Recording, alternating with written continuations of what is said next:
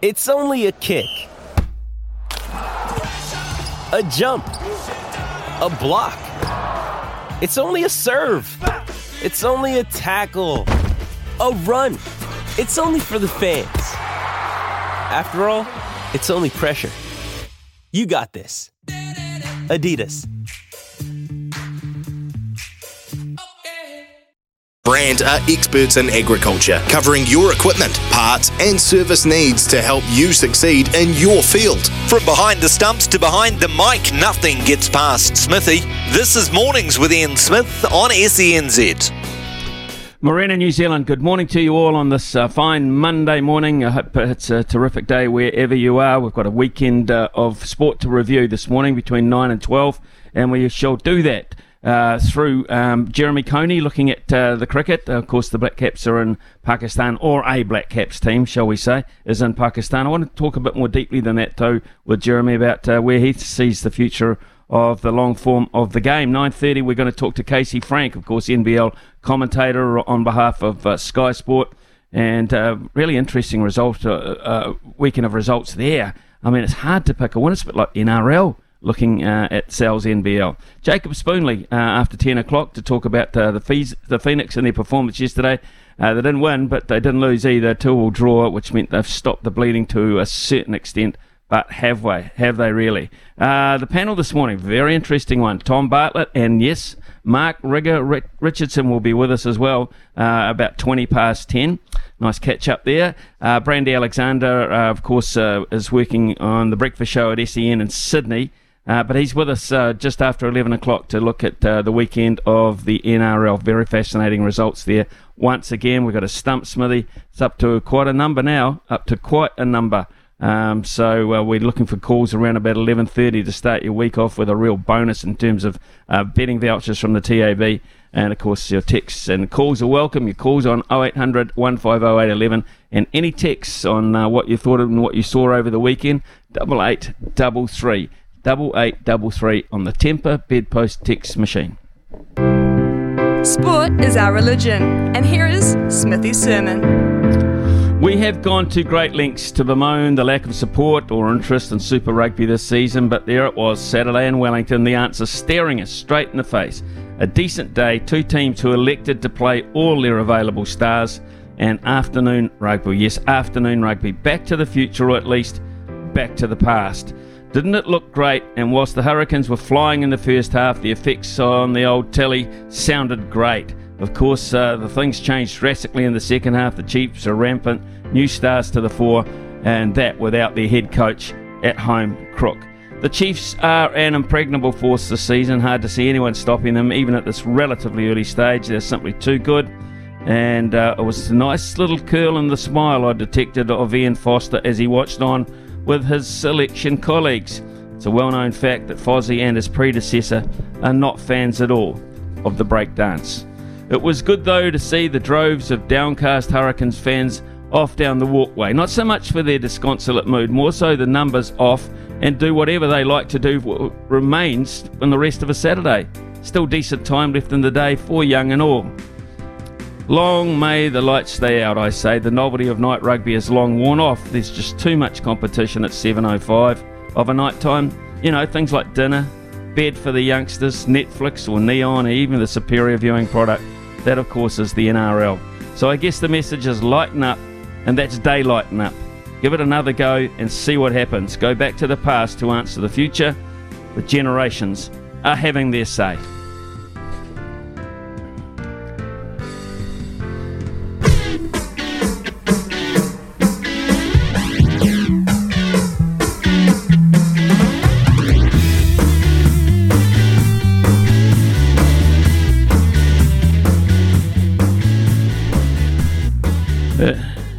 It is 9:07 here on SENZ, and cricket is an interesting state at the moment, to be fair.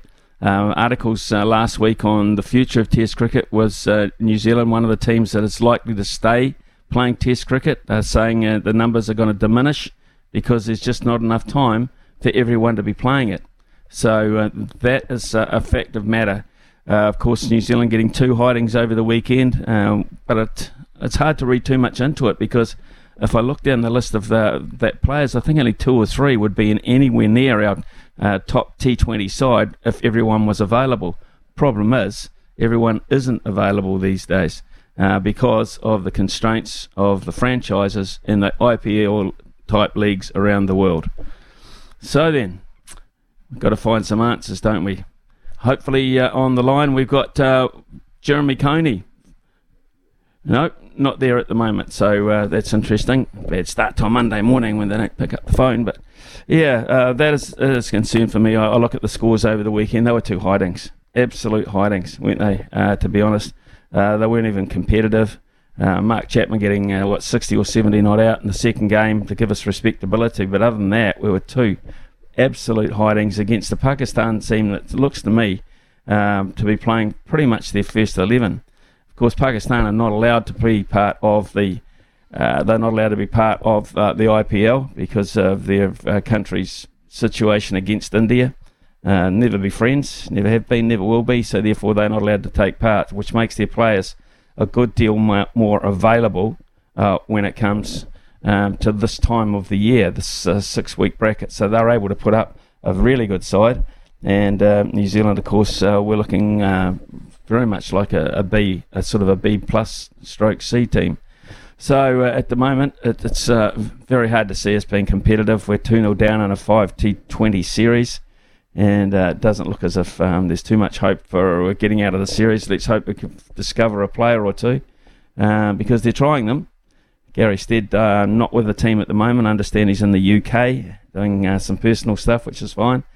But I think what we're finding is that the answer is that what he has suggested in the first place, time to look at the coaching setup in terms of red ball v white ball, and time also to perhaps review a number of selections as well. No luck, it seems, with Jeremy at the moment, Ricardo. Not just yet. I've just texted him. Brian's rung him a couple of times, so I've just texted him so he knows that it is us calling, because that does sometimes put off people that we have lined up. If they're not used to us calling, they see a number they don't recognise, they don't pick it up. So I've just texted him to let him know, but hopefully we'll get him shortly. Okay, so I think Jerry's living in Picton these days. I do know he's been doing some work in the vineyards as well, so different lifestyle for him at the moment.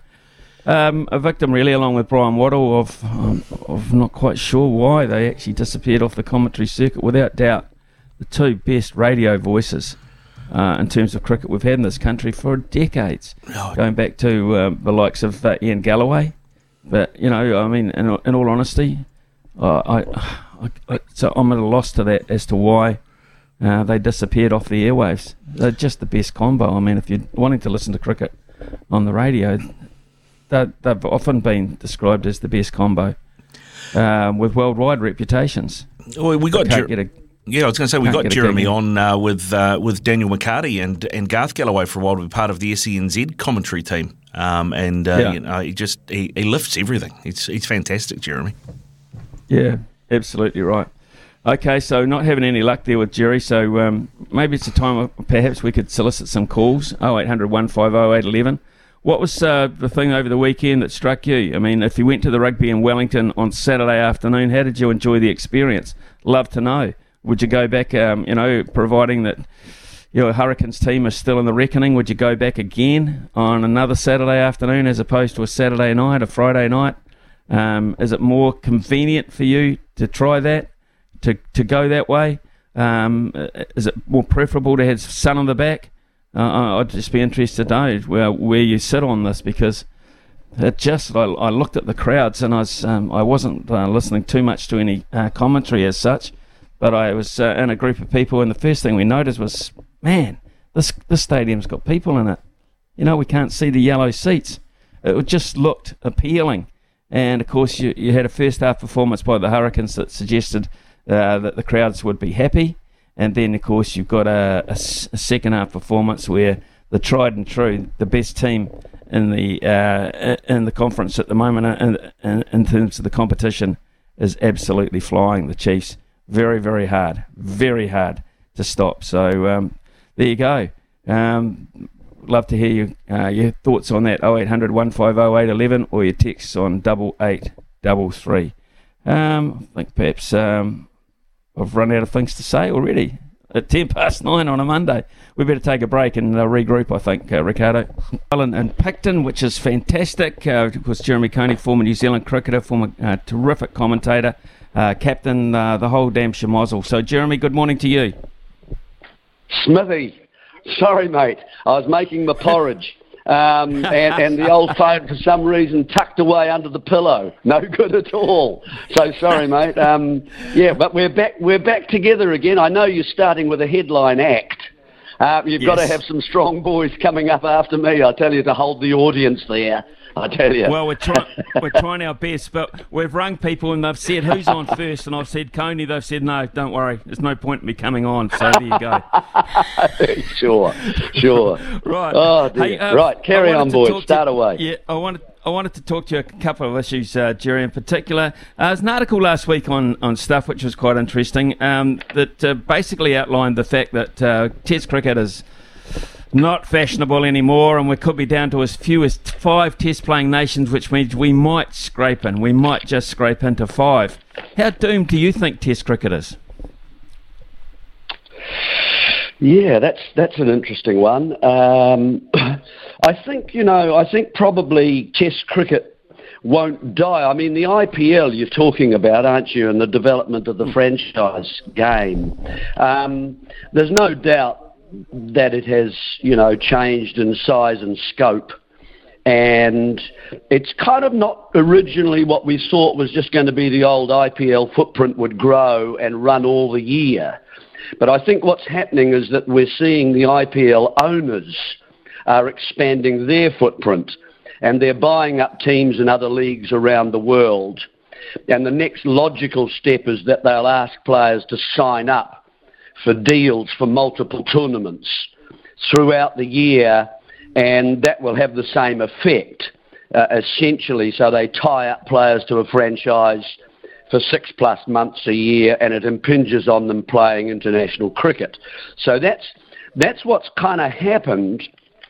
And of course the money is just the bucks are some of the reasons that there's a collision taking place and pinching players and so on. So I think as far as the game, the Test match, I think what we're going to see is a reshaping.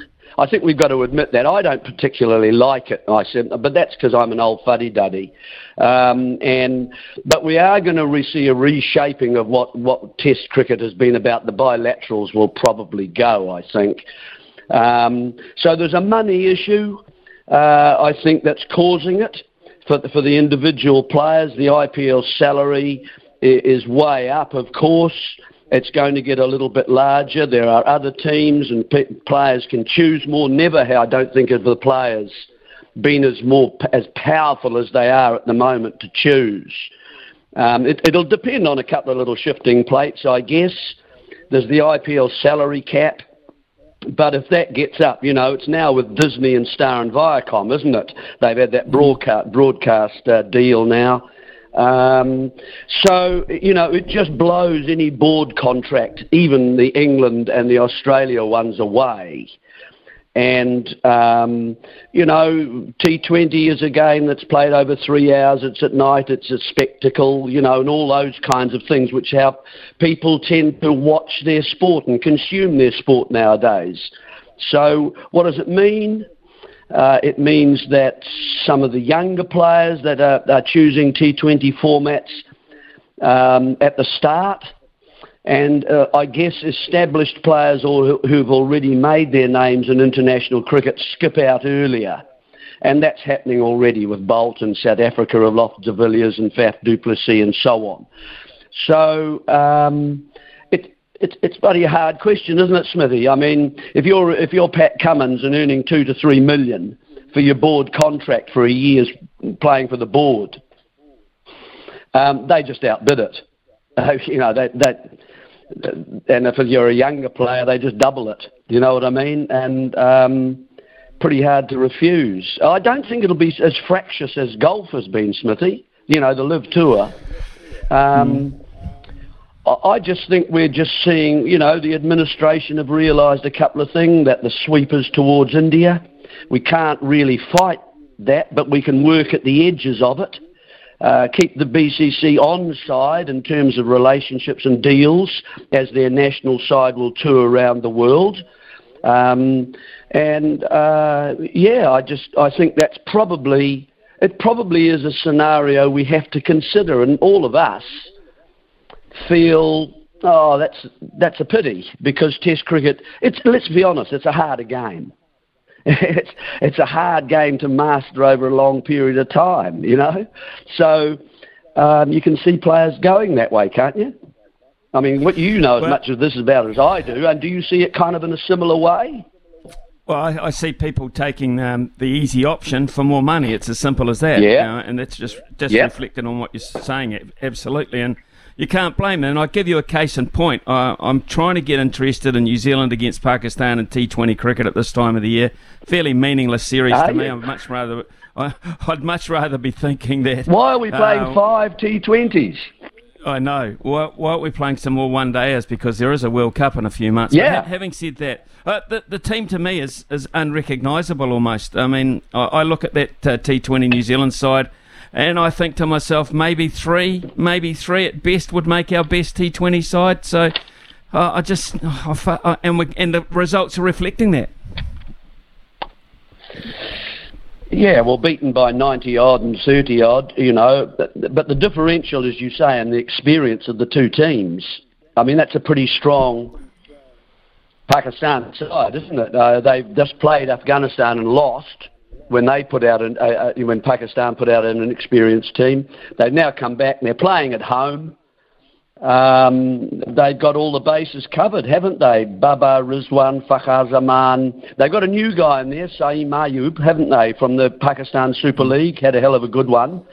Shadab Khan is back. Iftikhar, Imad Wasim, the two spinners. They've got the three. I mean, the seamers are cleaning us out a bit, aren't they? Shaheen Shah Afridi, Harris Ralph is having the birthdays over there, and Saman Khan. So I just, we're going to struggle. Of course we are. And if you're in the middle order and you're chasing 9.5 and 10 and over, I mean, it's not a pleasant thing when you're losing wickets in the power play and it hasn't gone so well. No, it's not. And I look forward to this. Now, without Kane Williamson, of course, I'm not looking forward to the World Cup as much as I perhaps once was, but where do you see us with a possibility? I mean, it's been years and years and years since we played in Pakistan, and we know the situation there. It's been years since we played in India. Why? Where do you rate our chances in this World Cup, Jeremy, this far out? Well, it looks as though Williamson's gone, doesn't it? Which is a shame. I mean, you can't replace 160 games of experience, filed away. That just drives decision-making in the game. And he's a superior player, and at his best, you can't stop him scoring, even off the good balls. He's also a collapse stopper. Good player of spin, good balance, and that sort of thing. So, and he offers other players, I'm sure, small bits of advice. I don't know what you think, Smithy, but I wonder whether we should put Conway to 3. And therefore, I go on a hunt for another opener. And who are the likely guys? I don't know, just off the top of my head, I reckon Nicholls is one. He was the one 2019, wasn't he? I guess Young is another possibility. He's playing 3 at the moment and hasn't scored yet in the 2 matches. Latham, I would say leave at 5 because that's he plays quite well there. He plays spin quite well. He's got his sweeps and so on. The interesting one for me, Smithy, coming in the ODIs is Blundell's going over there, isn't he? He's opened before. He's had runs before at opening, and he's opened against Australia. Would he keep? Don't know. Does Guptill come into the unlikely? I'm just throwing the names in as they occur to me. So those are the sort of. But Conway, I think, is again a superior player, and we need the Conway, Mitchell, Latham, Phillips, stroke Neesham, whoever they are going to go with, in the batting lineup Bracewell, Santner, Sodhi, I would have thought would have been the spinners. And then the seamers, I would have thought Henry, Southey. I think they'll take Bolt. Ferguson, they'll need him, that's for sure. And that leaves probably 2 guys. I don't know, that opener that I'm talking about and another bowler. They'll need three spinners, I think. They'll probably play 3 quicks and 2 spinners, wouldn't you? And have Mitchell and Phillips and Neesham perhaps as backup for the captain as a bowlers. Chances, Smithy, don't know. You can't, can you? No, you can't replace all that experience. You're right. You just simply can't, because Williamson has been so damn good.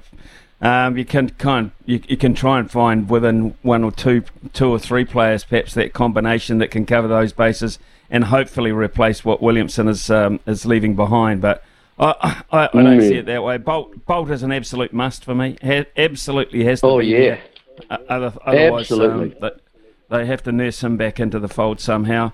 And that brings me to my final point in terms of where we are with our coaching setup. Gary Stead himself has said it's time to split the job up into maybe 3, certainly 2, white ball, red ball. You agree with that? Yeah, I think we do. We do have to. The problem is, Smithy, we're losing coaches, aren't we? I mean, Rob Walter, who took our A team to India earlier this year, he's gone. Heinrich Malan, who was at Auckland there, and I think he lined up against Stead, didn't he, when they were choosing the coach after Hessen, and he's gone. Yes. So and he was a New Zealand A coach as well. So in other words, they were heading towards being a coach of New Zealand. I don't know who's the other guy in Auckland who's left recently as a coach. There was a guy who was a batting coach for Wellington, Doug someone, and he's gone to Auckland. He's gone. So we haven't got many options. We've got two meter Peter down there in Canterbury. We've got the guy Ibrahim down in Otago. Yes. Look, mate. I really don't know about the coaching setup at the moment. With the money side of things, again, I'm not sure we can attract other people from over the other side of the world. I think that's a very fair point. I just don't think we have, whether we either don't have the budget or we just do not have the inclination or the interest in going overseas, like every other country appears to be wanting to do from time to time, but it doesn't seem to be in the makeup of this New Zealand cricket setup at the moment. No, and the other thing that seems to me is that in terms of depth, we've got to a stage where we relied on Southey, Bolt, Jameson, Wagner for so long, with Henry as a backup. They were really so stable through the sort of 2018 right through to where we are kind of now, 4 or 5 years. That's been very good. They've done extremely well. But, you know, we've always relied on a sort of a happy coincidence of skilled players arriving together, and that we kind of then use stable selection, knowing we don't have a wide cricket community or choice. And therefore allow those skillful players to sort of settle and develop from there. But because we haven't done that and tended the garden, if you like, we've now trying everybody, aren't we? I mean, we've seen Doug Bracewell, Salia's been around the A team, Kugelheim, Tickner, Duffy, Shipley, O'Rourke, Lister. These are all names that occur to me, and it's kind of a scramble going on at the moment to see, please, let's come through and get some guys. I mean, Lister, because he's left armour, that would be useful. It seems as though we're going for bounce bowlers like a la the Wagner kind of thing. And I'm not sure about that as a New Zealand ex-player. I don't think that's particularly successful in New Zealand, that sort of short stuff. So I don't know where we are at the moment. We're obviously looking very hard and over a wide range very quickly.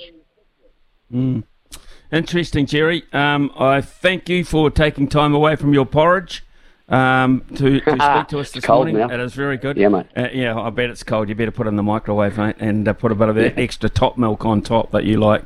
On the barbecue here, mate. Yeah, that's right, yeah. Thank you very much, mate, for your time this morning. And always great to catch up with you, mate. Yeah, take care of yourself. Jeremy Coney there. It's 9:33 here on SENZ. It is 9:34 here on SENZ. The Sal's NBL is heating up around the country. 2 rounds of action, and the no import Bay Hawks sitting on top of the ladder with a couple of other sides. It's just an incredibly even first 2 weeks. And to review what he saw over the weekend of the games that he was able to watch, former Tall Black turned basketball analyst, of course, and commentator extraordinaire Casey Frank is with us. I understand he's on a plane at the moment, which is going to give lots of entertainment to those people around him as well. Casey, good morning to you. Well, morning, Smithy. Thanks very much for having me. And I am firmly in cattle class, and nobody's looking at me just yet. Okay. Well, I'd be surprised you're in cattle class, I've got to say. Here's the thing, Casey. 2 weeks in, and some real topsy-turvy results. It suggests to me we're in for a hell of an even competition. Yeah, I think from top to bottom, this is a quality in terms of talent that I've seen this league. The Manawatu Jets, who were bottom feeders last year, have come out, and after 2 close games in week 1 without 2 of their imports, so they can beat anybody by beating a title favorite in the Rams. We saw Taranaki go from 55 points on a Friday night to 95 points on the Saturday night in a crazy win. So top to bottom, I don't think any team this year is going to be able to let rest on their laurels. They're going to have to come game after game ready to play if they want to make the final 6 at the end of the season. Yeah, good weekend for the Franklin Bulls. They struck the doubleheader away from home and won them both. Yeah, really impressive. I think in week 1 they looked like a team searching for an offensive identity.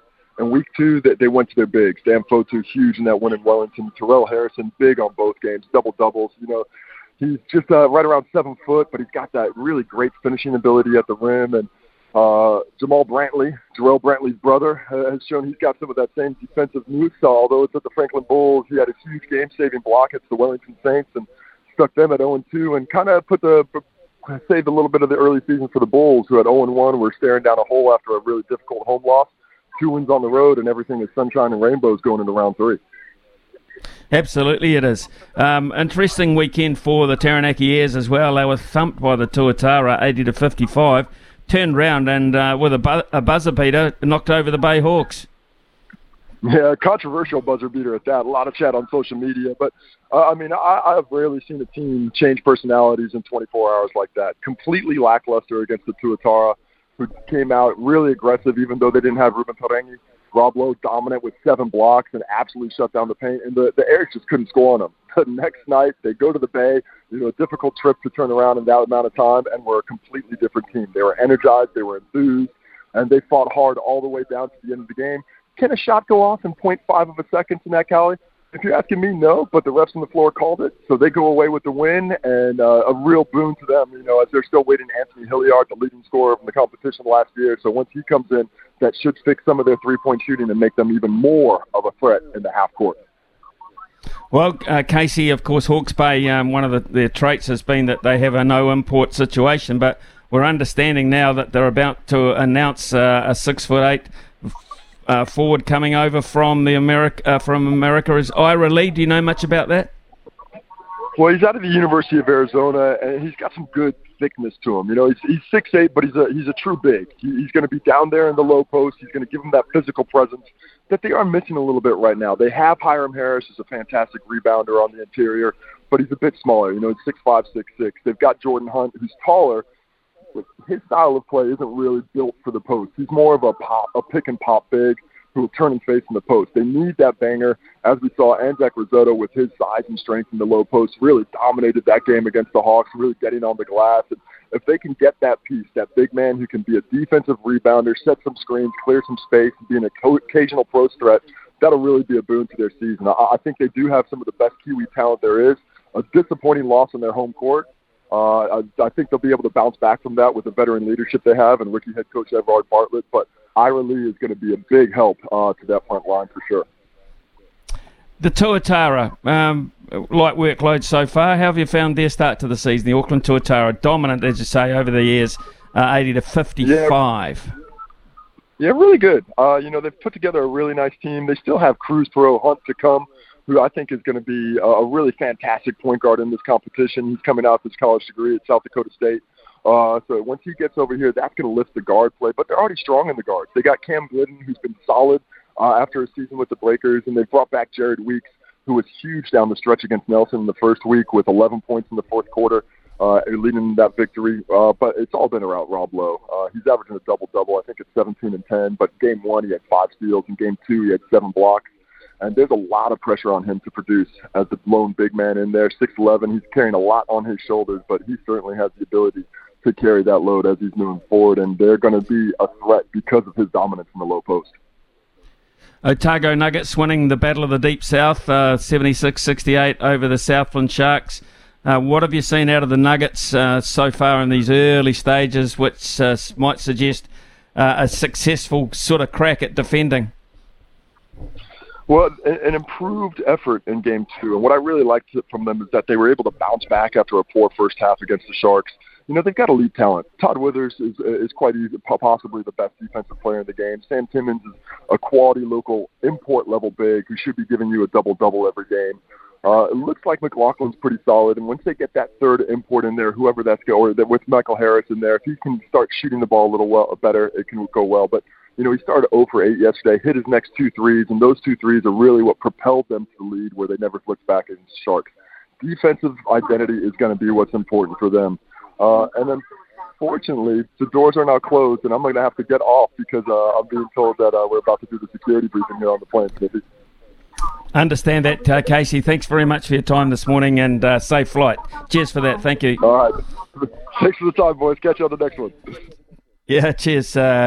That Casey Frank, of course, who's sitting on a plane about to have the door closed and have to go through that tedious security announcement where we all know it back to front anyway. So yeah, Casey Frank with us there. And I got to say, I watched a little bit over the weekend, Ricardo. I thought to myself, this is a really interesting league. The crowds are good. Hard to pick a winner. And I just think it's setting a really good base, I think. Just another example where basketball is profiting in this country. Yeah, basketball continues to get it right, don't they? I mean, this is, Justin Nelson, who we've had on plenty of times, came in as the GM for this league and turned it around. Hugh Bainan carried on that good work, and they've really set the business model up really well. And we've got 2 more teams joining next season, Smithy. It's just going to get bigger. We've got, was it the Bay of Plenty Stingrays coming in, and a team out of Queenstown as well. Not sure on what their title will be. Some saying the Millionaires, some saying the Lakers. Who knows? But that league is just going strength to strength. Look, I like the coverage. I like the enthusiasm in the coverage. But it's just, it's okay. It's not the NBL. It's not the NBA. So from time to time, the standards quite clearly are not the same. But it's the competitive nature of it. I mean, those results over the weekend, you look at the points table and you think to yourself, after 2 weeks, there's so much belief. There's still the odd side have still got to, as you say, imports to come in to complete their squad numbers and their makeup. But there doesn't look to be, although you look at the Tuatara 80-55, you look at that margin, you think, well, that's a blowout. Apart from that, there doesn't seem to be that kind of theme to it or that kind of feel to the league at this point. No, you're right. And, the team that gets beaten 80-55, you expect them to back up the next week and cop the same hiding, but they haven't. They've come back and won one against the league leaders. I mean, so they just had an off day. Just shows you how tight that competition is from woe to go. And, we've got some decent ownership now. Obviously, Hachi that owns SENZ owns the Otago Nuggets, and I'd imagine there's other owners in the Australian NBL looking at this as a bit of a development league. Why not buy a team here or invest in a team here? You can have some of your fringe players that are coming through, some of your young guys that you're developing come here, play a tough season, get some experience in a good level comp, and then take them back to the ANBL as well. Absolutely. We'll keep an eye on that Sal's NBL. It's a beauty. And, of course, our Nuggets are successful over the Southland Sharks at the weekend, just to top it off. 9:44 here on SENZ. Agriculture, covering your equipment, parts and service needs to help you succeed in your field. Summer or winter, he's the voice of sport in Aotearoa. This is Mornings with Ian Smith on SENZ. You got to know when to hold 'em, know when to fold up, Smithy's Multi. know when to walk away, and know when to run. Bet live on your favourite sports. Download the TAB app today. Rightio, over the weekend we had a crack at the Sharks to beat the Roosters. Yes, that came to fruition. Good, impressive side, the Sharks. I think they're one for the comp right at the pointy end. The Warriors to beat the Cowboys. Yeah, was it ever in doubt? What an impressive performance that was again at home. And then I went for Moana Pacifica to beat the Reds. The Reds on a bit of a downer. Moana Pacifica at home, I thought the special occasion and everything might just be absolutely what they needed to lift them to their first win of the season. Wasn't to be. They conceded too many points softly, I believe, particularly after they'd scored themselves. They let the Reds come back too quickly. So they got close enough at the end, but they were never going to win. So that one missed out. So we weren't fortunate in that one at all, which leads us to today's one, which is based around some basketball. The Denver Nuggets. It's playoff time, of course. The Denver Nuggets to beat the Minnesota Timberwolves at $1.29. Baseball, the Battle of Texas, really. It's the Houston Astros to beat the Texas Rangers, I believe, at $1.48. And then there's a game of netty tonight, netball, Monday night netball, of course. It's the Central Pulse who are expected to comfortably beat the Steel, who just can't take a trick. But I've taken the goal start here, minus 13.5 goals over the Steel. So Central Pulse need to win by 14, and that's $1.85, and that'll multi up at $3.53. $3.53. So that I feel is quite a healthy look at the Māori. We're going to talk some football coming up with Jacob Spoonley, but before we do, I just thought I might touch on the fact that the points table looks interesting with you, Ricardo, now that Manchester United got up this morning and knocking over Nottingham Forest. They're firmly ensconced now on third on the table, can't win it, but looks like they're maybe getting pretty safe for a decent spot in Europe next year. Yeah, looking that way, Smithy, and they did it today without a lot of players as well. They copped a bunch of injuries recently. That game against Sevilla, the first league game against Sevilla, Lisandro Martinez, the Argentinian World Cup winning centre-back, they lost him to a metatarsal break. He's gone for the season. Rafa Varane also limped out of that game at half-time, and Marcus Rashford's out at the moment as well. So today they didn't have Luke Shaw either. So they're really struggling at the moment, United, with injuries. So three of the normal of their top back four were unavailable today, and their top goal scorer was unavailable. So you take 2-0 on the road any day, and just trying to manage that squad through to the end of the season now for Erik ten Hag. Yeah, bad result for Spurs, I thought, as well there. They had a chance to make up some ground on Newcastle, perhaps leapfrog them. Weren't able to do it with Newcastle getting beaten. Of course, 3-0 thumped by Aston Villa, and Spurs conceding 3 goals at home to Bournemouth. Yeah, to Bournemouth. I mean, Bournemouth have won 5 of their last 9, which is great for them. They currently sit 14th now on 33 points, and maybe not quite mathematically safe, but the way everyone else is going, they're 6 points ahead of 18th spot in the next relegation slot, and I think they're looking pretty good at the moment, Bournemouth. And as you said, Spurs, I mean, Smithy, they shouldn't have won last week against Brighton. The officials did Brighton a dirty in that game, and so did VAR. In fact, so much so that the head of referees in England apologised to Brighton for some of the calls because VAR even got things wrong. So, Tottenham haven't been travelling well. It almost puts into focus what Antonio Conte said when he left. He gave them an absolute serve, the players, and just said that they weren't up to it mentally. They were just in it for themselves. It'll be interesting to see what happens the next 3 games, because they have Newcastle, Liverpool and Manchester United the next 3 games. Spurs strike me as the sort of side that'll probably lift for those games, but because they are big games and they're spotlight games. But they could be the making or breaking of the season. It could be. In fact, you're dead right. Right, we'll take a break. We'll have a quick chat before 10 o'clock, and then Jacob Spoonley to continue the football theme after that. Agriculture, covering your equipment, parts and service needs to help you succeed in your field. Summer or winter, he's the voice of sport in Aotearoa. This is Mornings with Ian Smith on SENZ. Latest round of the PGA is reaching its absolute climax. They're going down the 18th, and Jordan Spieth and Matthew Fitzpatrick both share the lead on 17 under. Matthew Fitzpatrick has hit his ball down the middle. Jordan Spieth has hit his ball down the middle. So both hitting into the 18th green with decent opportunity for birdie there. So keep an eye on that for you. Texts have come in.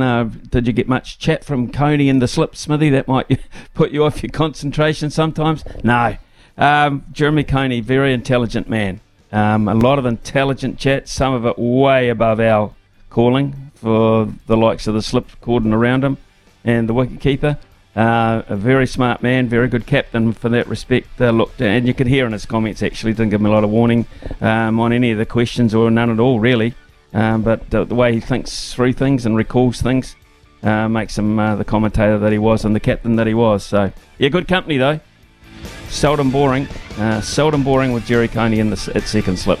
It's 10 o'clock here at SENZ. Football next weekend in terms of the EPL and, of course, the A-League, which were of interest to us. Jacob Spoonley, of course, a former custodian for the All Whites, and he's been around the world a lot, to be perfectly honest, this bloke. He's also the co-host of Football Fix on Sky.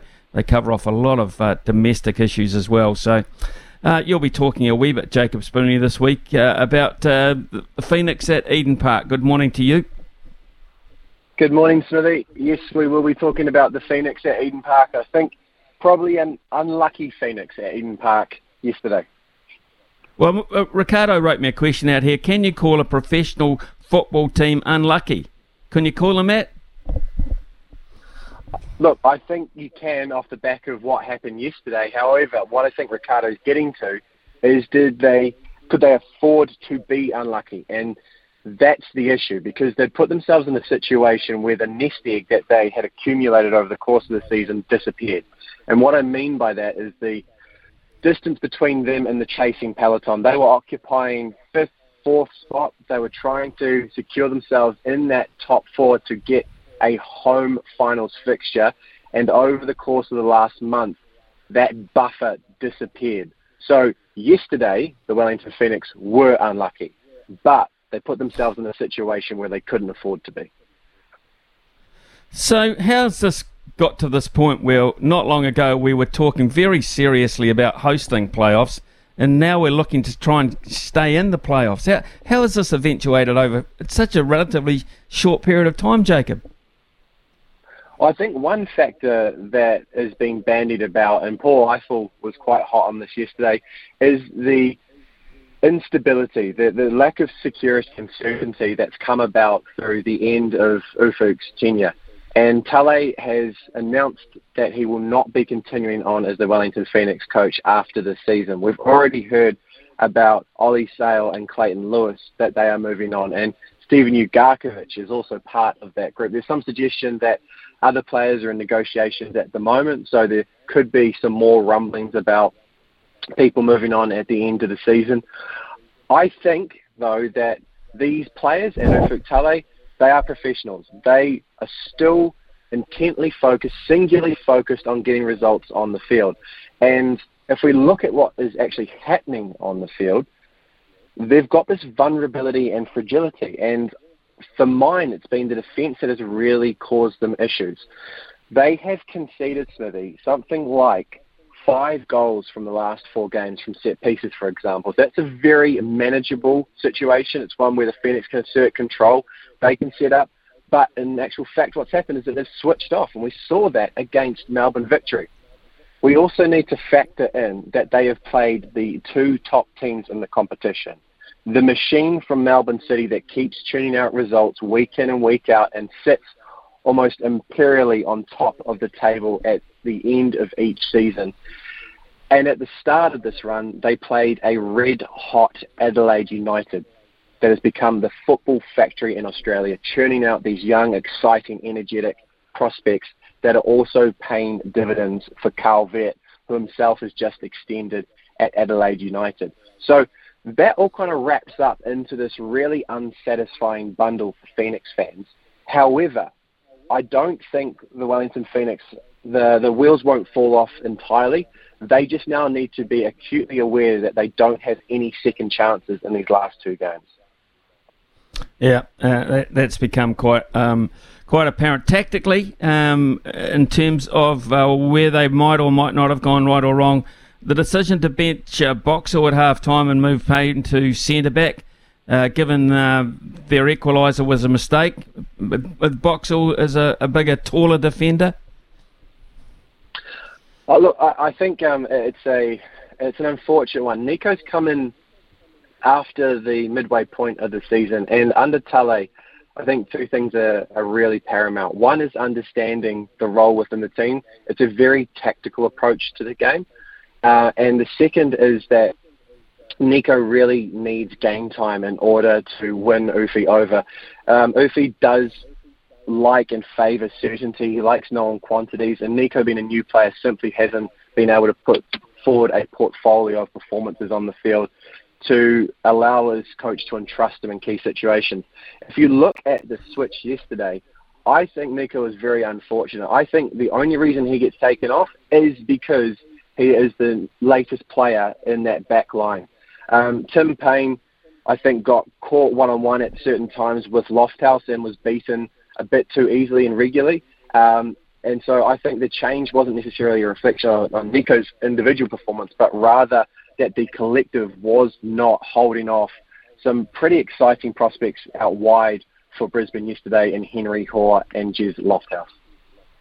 Okay. Rightio, what are we hearing about the successor for Ufuk Talay? An announcement this week, we're told. So can you put to bed any speculation for us this early? No, I can't. Look, I think the club's done a really good job of being discreet about the way in which they have recruited previously. And if you look at Tale's tenure over the last 4 years, I do believe that we've seen a maturing of the business that sits behind the football team.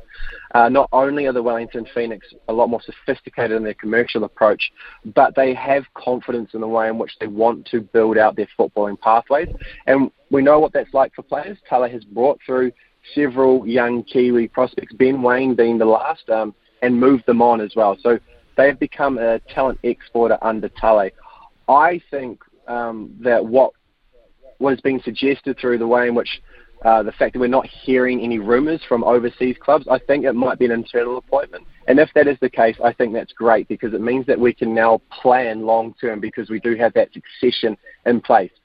And Smithy, that's not always been the case with the Wellington Phoenix. At times it has been ad hoc, it's been reactive, and I think it is a turning point for the business that they can now plan out and project and plan internally as well, if it is the case that they will make an appointment from within. Isn't it interesting, though? We've got our top franchise team and our national team without coaches, without people in charge at the same time, basically. It's not a good look, is it, Smithy? It does leave us exposed to a certain extent. And I think the key thing for mine is that we do want to have those positions filled because we are producing players that we haven't before. I mean, I've made a lot of noise about this being the all-white squad with the most depth, but if you talk to anyone in footballing circles, they will talk about this generation that's born from 1999 to 2002, and that includes your Libby Kakaches, your Sarpreet Singh, your Marcus Stamaniches, your Joe Bells. And a number of those players, to your point, have come through the Wellington Phoenix finishing school, shall we say. They've been recruited into that age group that sits underneath the first team, and then they get given their opportunities within the Wellington Phoenix first team. And that is another change there's another change from 10 years ago, rather, Smithy, where we were signing really, really second-tier Australian players, and that's been very fair. They were journeymen, and we're getting them to be brought in and add them to our national team players. Again, that is not the case any longer. We are at a point where I think we're now starting to understand ourselves from a footballing perspective, and that's really exciting. Hey, Jacob, Ricardo here, mate. I was up at Kiwitea Street last weekend, and I heard from the boys up there that one Ramon Tribulic is back in the country, and he's not back in the country to have anything to do with Auckland City that they're aware of. Is he an option for the Phoenix, do you think, or do you reckon they're going to go internal? I think Ramon is somebody that obviously had wonderful success at a domestic level. He has been looking for a professional opportunity for some time. You can correct me here, Ricardo, but I think he was an assistant coach for a Russian second-tier team and then moved on into a Hungarian setup.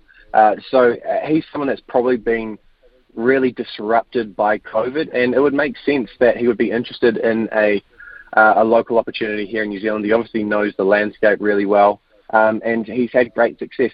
And the key thing, I think, is that the Phoenix haven't been afraid of giving assistant coaches or state league coaches from Australia a chance. The question now is there somebody who's got that CV that relies on local success, and what are they willing to give them a go in the top seat? Right, okay, let's look at the EPL if we can.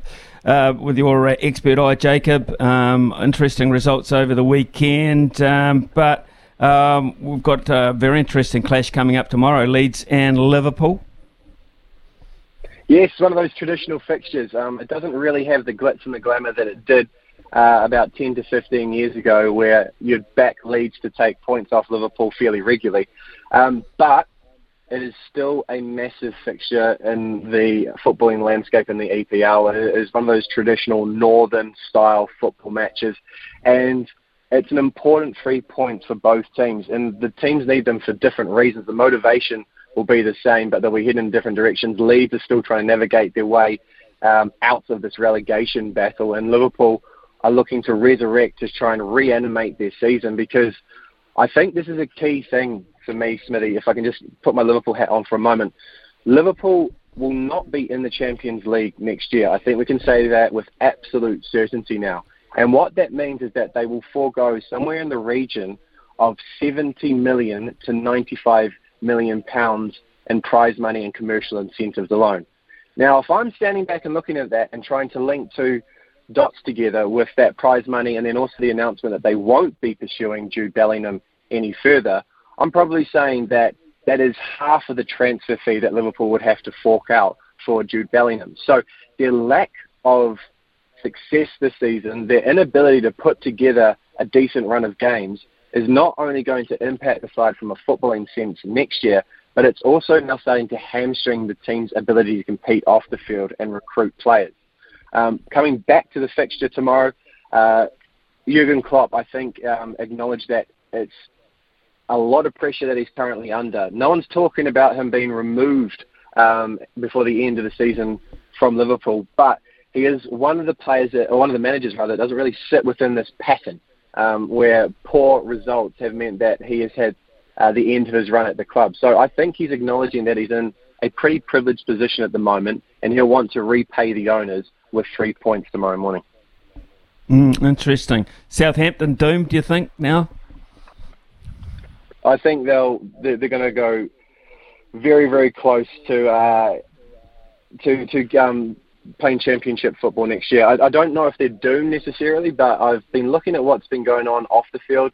I think they're up to their third manager this season. They haven't always recruited the best person for the role when it has been vacant.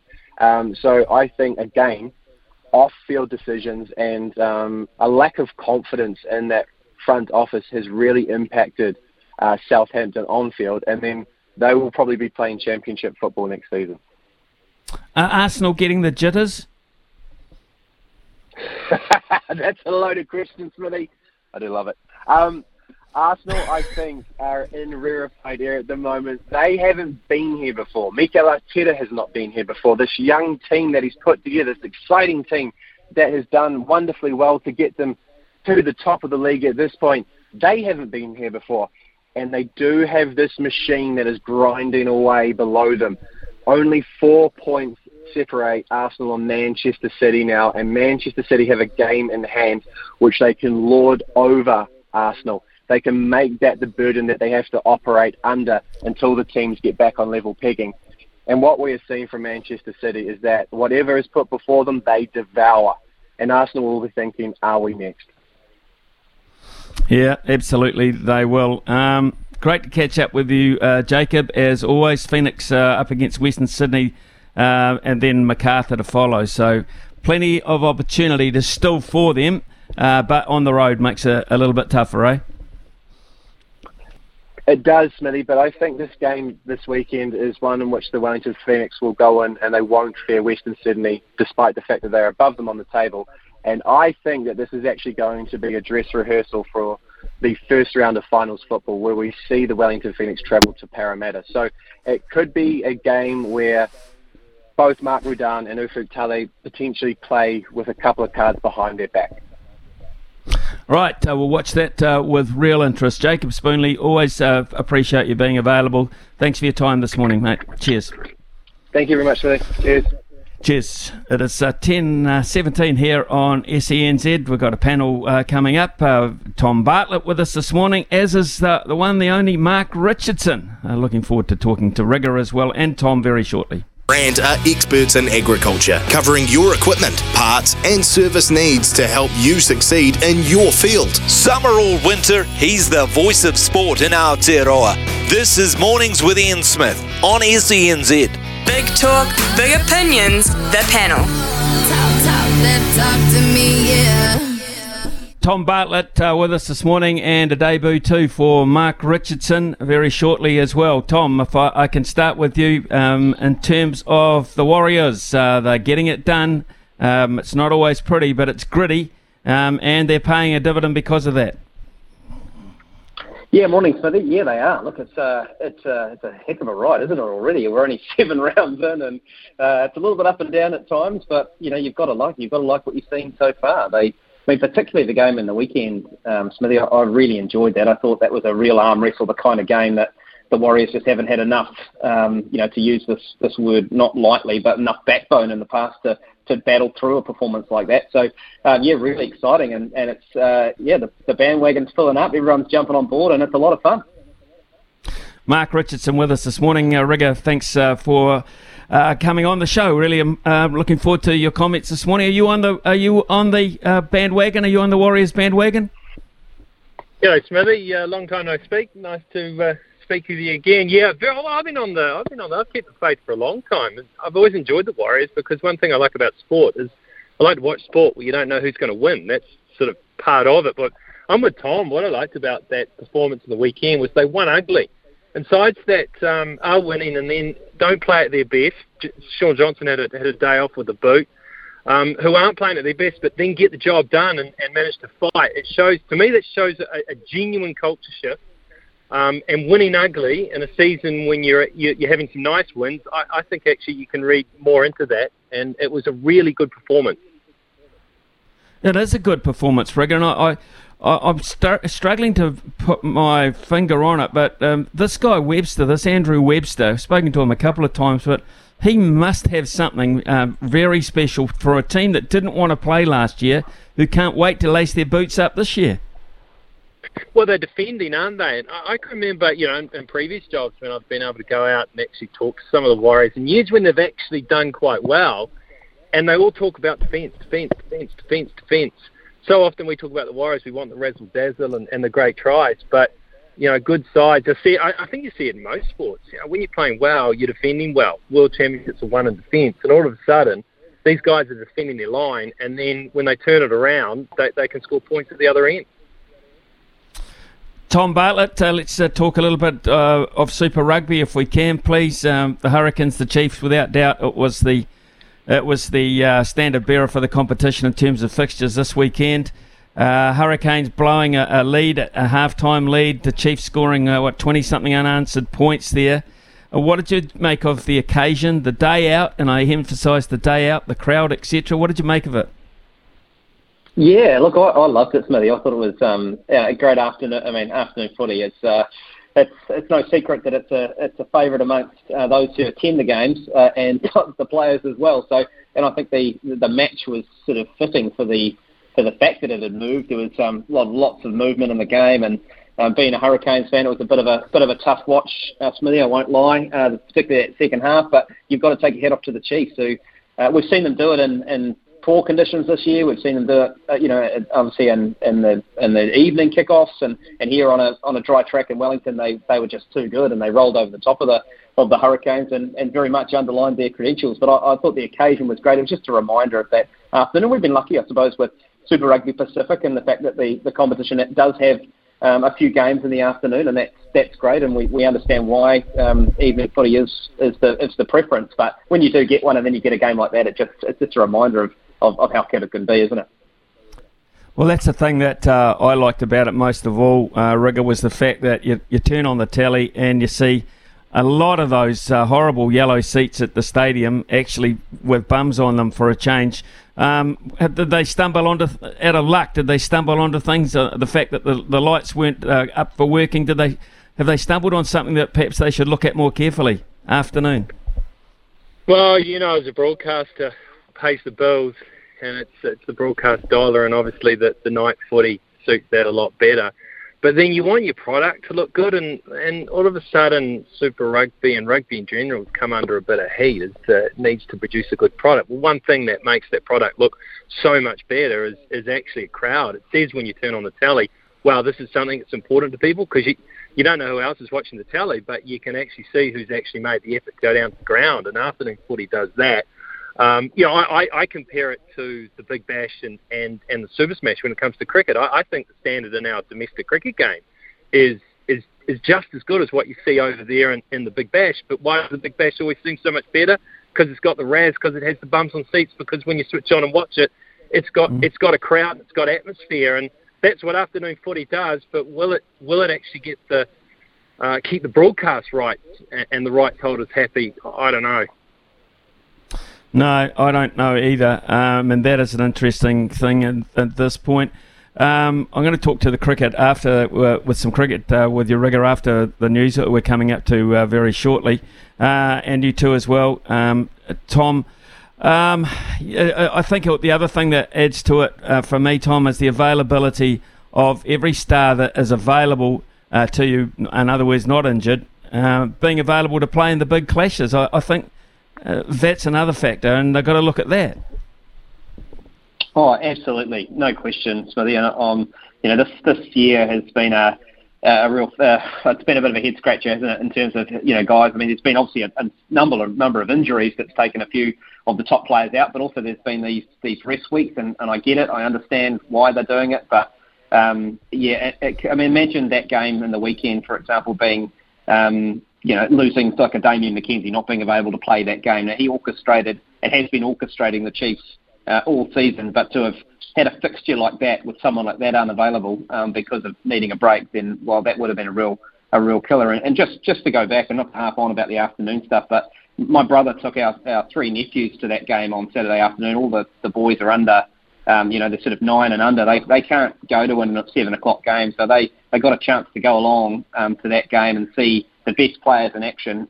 There's wins all over there, and yes, I get it with the broadcaster having the final say, but heck, when you get a crowd like that and kids get a chance to see guys like McKenzie in the flesh and under the sunlight, I don't see how there's any losers in that. There's no losers for me.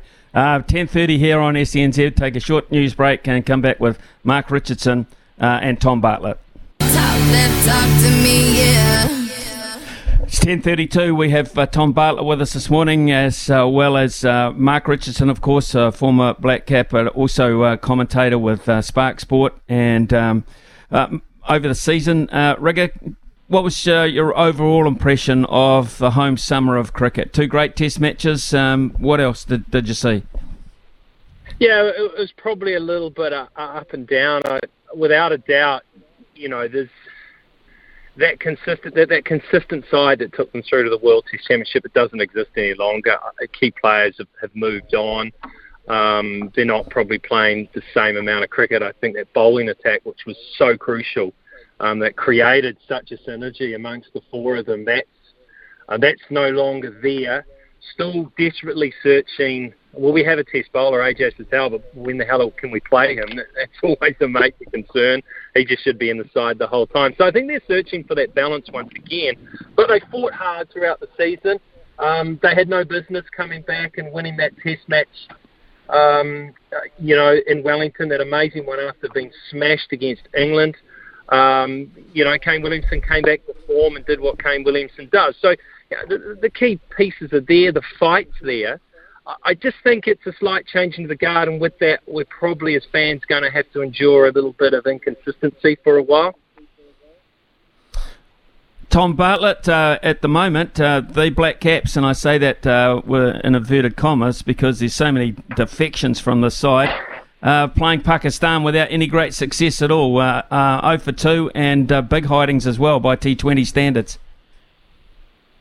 Yeah, I think, I to be honest, Smithy, I'm probably not the only person who thought that this particular group might struggle in Pakistan, playing in those conditions with the experience that group's got. I mean, obviously there are some players in that New Zealand team at the moment that have played plenty of international cricket. I'm looking at the likes of, the Matt Henrys and Jimmy Neeshams and Tom Lathams and those types, but then there's this core group that are really finding out how tough places like Pakistan can be. And I do notice in it, you touched on there that the Black Caps sort of in inverted commas with so many of the first liners playing in the IPL or unavailable. And Pakistan, meanwhile, are rolling out Babar Azam and they've got Shaheen Afridi back in action. It feels like a little bit unfair that none of these guys seem to have headed off to the IPL, and anyone in our team certainly has. So, no surprise, Smithy, that they're struggling, and I hope they can find a way to keep the series alive tomorrow morning. But, I've got my fears for them that they're going to find it pretty tough to get a result over there. Rugger, do you read much into this kind of series? Well, I'm looking for someone to stand up and perform. I'm excited about Rachin Ravindra. I think when it comes to the World Cup in the subcontinent, having the availability, the chance to play 3 spin bowlers, and all of them can do a pretty good job with the bat, and 2 of them you'd say do a very good job with the bat when they're performing, and that's Ravindra, that's obviously Mitchell Santner, who's such a key member, and then it means you can also play Sodhi, who could bat down there at 10 or even 11, and get the job done for you, probably 10. I'm excited about that. So this is just a chance for some of those fringe guys to actually prove that they can play under pressure. When it comes to this World Cup, I think that we blew out Wooden. I don't know if we blew it, but that was our best chance, I think, in a long time to win a World Cup in English conditions. Can we win a World Cup in subcontinent conditions? Maybe beating 2 subcontinent sides in a semi-final and a final who are obviously in form. That's going to be a tougher job than what that confronted them over in English conditions. But if we get those three slow bowling options in place, 2 of them who provide a good batting credentials, they've got an outside chance. Right. Okay. Another issue that's reared a slightly ugly head here is Brendan McCullum, who is everyone's friend in world cricket at the moment. It seems with the style of cricket England are playing, everyone wants a piece of them. But all of a sudden it seems, Tom, that Brendan might have got himself into a little bit of hot water here, advertising a betting situation. Yeah, look, this sort of came out, and for a while there, it felt like it was just going to kind of disappear under the radar. But then it kind of piped up again when the English Cricket Board, who are obviously Brendan's current employer, said they were going to have a bit of a word to him about it, which obviously creates a whole different kind of set of problems for him potentially. It doesn't sound like he's under investigation or anything, but they certainly wanted to, and the fact that they deemed it necessary to make that public, that they wanted to have a chat to him about it, just puts it in a slightly different league, doesn't it? So yeah, look, it's an interesting one. These sponsorship deals that various people get involved in, whether or not they're betting companies or fast food or whatever it is, there's always various issues that can come along with them, and you can cop criticism. But he certainly got himself into a little bit of a sticky situation here, particularly now his current employer wants to have a chat to him about it. Knowing Brendan very well, Rugger, how have you read this situation? Storm in a teacup for him, or what do you think? I think for him, a storm in a teacup. I'm surprised he actually took the deal. They must be paying him a hell of a lot of money to actually do it.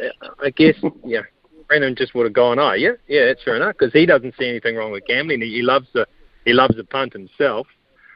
He's not some sort of liberal left-wing dribbler, so he's only really going to see it from, you take responsibility for your own actions. But if you want to avoid the fallout, if you care about the fallout, then I guess when it comes to taking deals of this type of nature, that there's always going to be people are always going to point the finger at the social and moral responsibility of actually backing these types of things, then you have to think them through carefully. And if you're prepared to take that, you're prepared to say, well, no, I believe in what I'm doing, then go ahead and do it, and it'll all pass by very soon. Rightio. The other thing which is coming up for the Black Caps as well in terms of decision making from the hierarchy, Rigger, is what they're going to do about it, the coaching setup. Okay, Gary Stead takes them through to this World Cup. He has openly said he believes now the time is right to split roles between white and red ball cricket. I don't quite know whether that means he wants to hang around and do one of those two, or whether it's time to move on. What do you think? Yeah, I'm interested in that. I think he does want to continue. If it was me, I'd want to continue in the red ball form. I think it's probably you're based in one place. He can get in there and he can work with the new captain. And I think I don't know how long Tim Sally will be the Black Caps Test captain for. It feels like a little bit of a transitional move because he's starting to get towards the end of his career. And one injury, you never know at that age, one injury could do it. But it's a huge job, and with personnel coming and going all the time in the short forms, it's a lot to ask of one person. So without a doubt, I think the time is probably right. It's probably a good time to do it with all the upheaval and players coming and going and trying to find consistent teams in each form. So, yeah, I think the time's right. I don't know who those coaches will be, but I'm picking that Gary Stead may want to remain in the Test job. That's interesting, Rigger, because, the two most likely candidates you would think, and they haven't really been tested as head coaches of international sides, for us, if we were to stay within, would be Daniel Vettori and Stephen Fleming. But you've been working with Flem over summer. I'm not sure we can afford him for one, or whether they want to do it. I don't know if Flem would want to do it. I think he's quite comfortable doing what he's doing. He'd be a great bloke to have involved in the setup. I see him as a little bit like the fella from Moneyball. I think that's how Flem operates. He's pretty good at putting a team together, getting the personnel, and then maybe someone else can get the most out of them.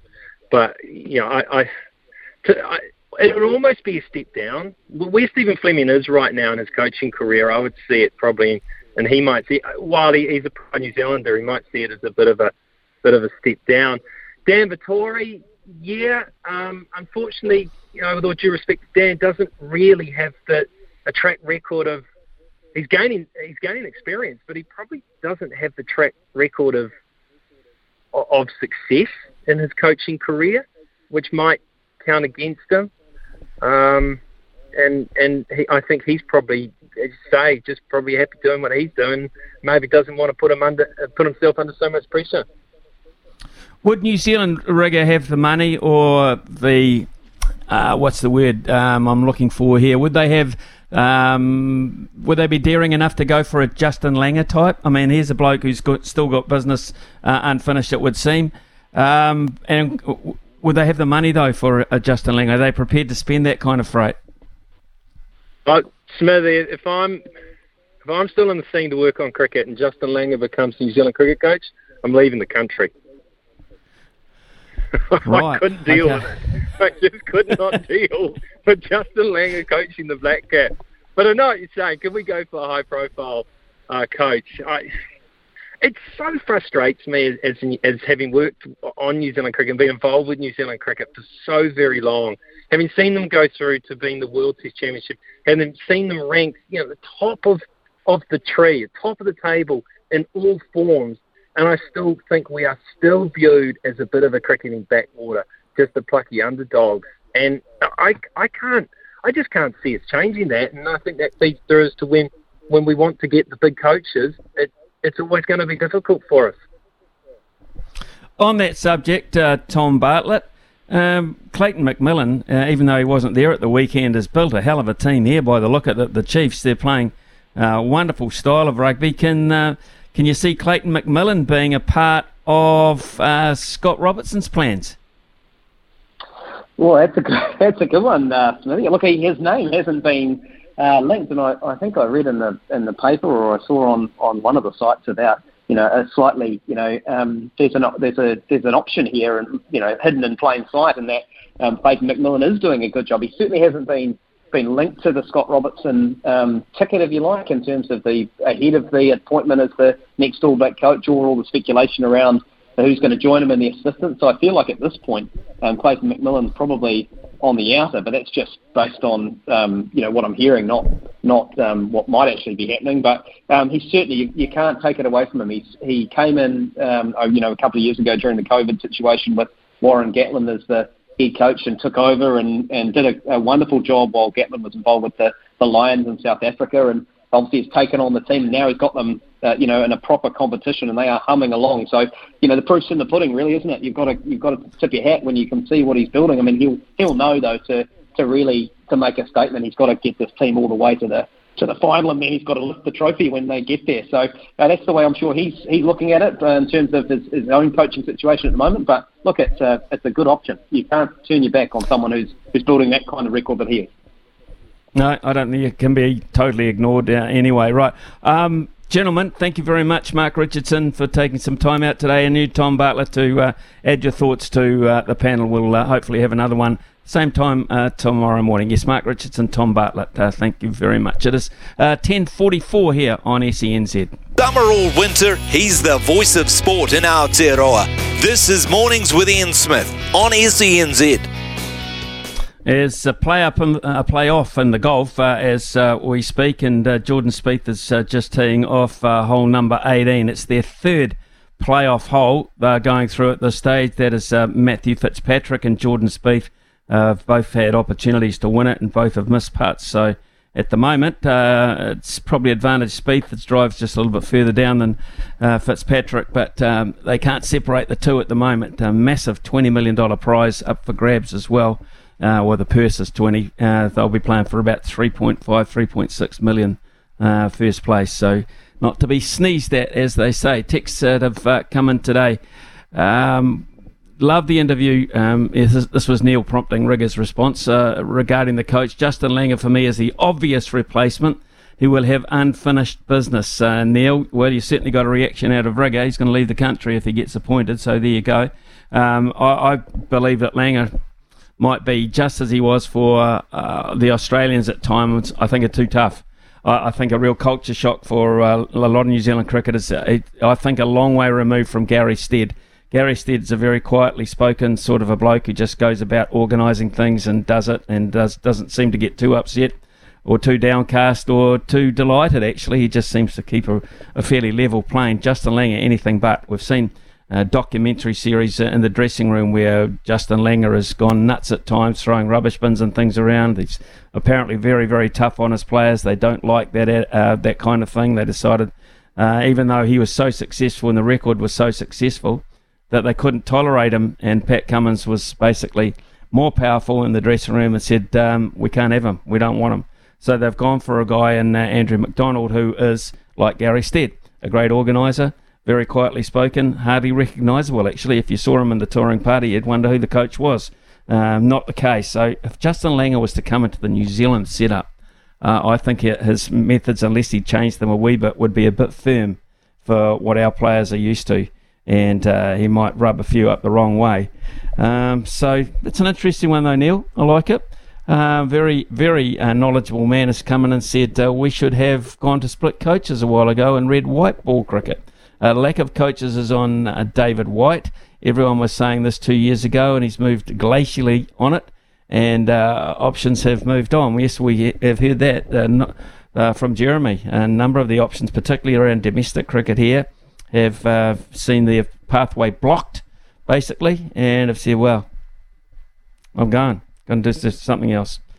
We'll do something else in a moment too. We'll speak to the TAB on options for today. It's 10:52. It's in agriculture, covering your equipment, parts and service needs to help you succeed in your field. Summer or winter, he's the voice of sport in Aotearoa. This is Mornings with Ian Smith on SENZ. Right, let's get across to the TAB. Paul Mawati, you'll have your eyes on the golf, and Jordan Spieth got a big putt to stay in it here. Yeah, that's right, Smithy. At the RBC Heritage, where it's all happening for Jordan Spieth and punters. He has been one of the most popular throughout the tournament. So a lot of punters on the back of Jordan Spieth to pick up a victory there. in the RBC Heritage. Also, a lot of other live sport going on at the moment. The NBA, we're down to the playoffs. There's a couple of games on this afternoon. Phoenix Suns taking on the LA Clippers. The Suns $1.30, Clippers $3.40, and the Denver Nuggets up against the Minnesota Timberwolves. The Nuggets $1.28, Timberwolves $3.60. Punters backing the outsider in the late game. The Timberwolves have seen a significant amount of support as a $3.60 outsider. I'm also just having a little bo peep at some of the power plays that the bookies have put together, and one that's very, very popular in the Suns-Clippers game, Kevin Durant and Kawhi Leonard to combine for 55 or more points, 15 or more rebounds, and 10 or more assists. That's paying $6, and that has tweaked the interest of a number of punters out there. So they're looking for the two big dogs in that Suns-Clippers games, in that Suns-Clipper game one, to go big today. Just also having a look, I know there's the Black Caps are over in Pakistan, and they're not having the best of times in that T20 series, but we've got the next T20 International up. Pakistan $1.27 favourites there. The Black Cap $3.55, and in the top run scorer market for the Pakistanis, Babar Azam's the favourite. He's at $3, and he is very, very popular with punters. Thanks, Paul. You have a terrific day. I can tell golf punters that Matthew Fitzpatrick has just won it. Knocked his second within 12 inches on 18, sunk the putt, and has beaten Jordan Spieth in the playoff. We've got Rugby League next with Brandy Alexander, Greg Alexander, live out of Sydney. 1476 AM in Auckland. This is SENZ. It's Kiwi for Sport. And are experts in agriculture, covering your equipment, parts and service needs to help you succeed in your field. From behind the stumps to behind the mic, nothing gets past Smithy. This is Mornings with Ian Smith on SENZ. Rightio, just after 11 o'clock, 11:03 in fact, and very interesting, that golf. Fantastic second shot from Matthew Fitzpatrick. Mind you, it was the third time they'd played the hole today. Honestly, he knocked it within 12 inches. Jordan Spieth only replied with one that went to the back of the green. He had about a 45-foot putt to try and stay in the playoff. Just went by the left-hand side of the hole, and Matthew Fitzpatrick stepped up and knocked his in, so that was that. Just waiting to see if we have Greg Alexander on the line with us. Nope, doesn't appear that at this point that Brandy's with us. So we're going to talk about those results over the weekend. Right, let's catch up with Greg Alexander. Great that you've been available to us 2 weeks in a row, Brandy. It's just a fascinating contest, this NRL. It just keeps giving at this stage. And it started way back last Thursday, seems forever ago. That the Rabbitohs said to the Dolphins, right, enough's enough. We've got to address the balance there. Sure, good to chat again, mate. You're right. Yeah, South's big winners in the end over the Dolphins. The Dolphins have been plucky in some of their games and come up with some extraordinary results and wins, and still sit in the top 8. They're on 8 points and haven't had their bye yet. So pretty impressive by the Dolphins, but just not good enough for South Sydney. Plenty of strike. Cody Walker was very good. Latrell chimed in with a couple of special pieces of play. And the Dolphins, in front of 23,000, went down, and Souths get their fourth win of the season. And in the end, did it convincingly, Smitty. How do you read this? Both of these sides, actually. 22-18, the Sharks beat the Roosters. It's struggling to get a take on both of these two sides early season. Well, both were looking to respond after the Roosters, and you're right. The Roosters have had a pretty big injury toll, and I know there's plenty of sides that have struggled with injury, but the Roosters in particular, their forward pack has been pulled apart by injury. They had some return through the New South Wales Cup. Angus Crichton, who had some problems to deal with over the off-season leading into the season. Satili Tupanua has played 2 games in the New South Wales Cup now. So they've got some big names returning to the side, but they haven't actually set the world on fire yet. There's been, Tedesco missed a couple of games through head knocks. There's a bit of pressure on their halves. Sam Walker and Luke Keary. Joey Manu's been quiet, or certainly quieter than he usually is. And the Sharks, on the flip side, also coming off the back of that Warriors loss. They beat them at home after leading the Warriors 20-0. So, good performance by the Sharks. It was an all-round performance by them. And they did score 3 tries in the second half. The Roosters led at half-time, Smitty, 12-8. Didn't score a point in the second half, and the Sharks finished all over the top of them. Nico Hines, again, very good for Cronulla, but both sides, been a bit hit and miss so far this season. But I expect both to be up there when it gets towards the end of the season. Just when you think the Storm have found another level and they're going to ease themselves into, a top of the table type situation as they're quite used to being, the Sea Eagles knock them over 18-8. I didn't see that coming, I'll be honest. Yeah, no, Manly were embarrassed by the Panthers the week before. Penrith led 32-0 at half-time, and Manly never got into the game. And it was a big win by Penrith. Tom Trbojevic did hobble around for most of the game. Took an injury into the game, got a needle for a hip point injury, and ended up affecting his back. So Tommy was a passenger against the Panthers. So you knew that there'd be some sort of response. When a good side like Manly, and they've started the season well, have got enough good players in Cherry Evans, Trbojevic brothers, to be a good side this year. When players like that are challenged, there's normally a response, and they gave it at home. Brookvale Oval up against the Storm, the Battle of Brookie. Now, we go back a dozen years to when there was an all-in brawl there, and it's been known as the Battle of Brookie since. And even though there was no brawl, Smitty, boy, it was a physical game. There was some big hits. There was players sin-binned. It had everything, the game. And Manly, in the end, too good for the Storm. The Storm had Cameron Munster at fullback because of the Nick Meaney problem, injury, missing the game. So they had Troy Pezzett at 5'8". I think that affected them. But, Manly just too good. And you're right. I thought the Storm, after their wins over the Bunnies and the Roosters, look good things. But Manly had Manly were challenged as a side after their big loss to Penrith and answered it with a good performance. They did. They really did. Panthers very tight over the night, 16-15. Well, I didn't work Saturday, which is a rare thing. I'm normally doing something on a Saturday at either a game or in the studio, and I didn't work. So I sat at home and watched 3 games of fantastic footy. The Warriors, the Cowboys, into the Newcastle Panthers game. And you're right, Penrith had to work hard. They weren't, the week before everything was fluent. Their timing was perfect. Their execution was great. But not so against Newcastle. And Newcastle really deserve a lot of the credit for putting Penrith off their game.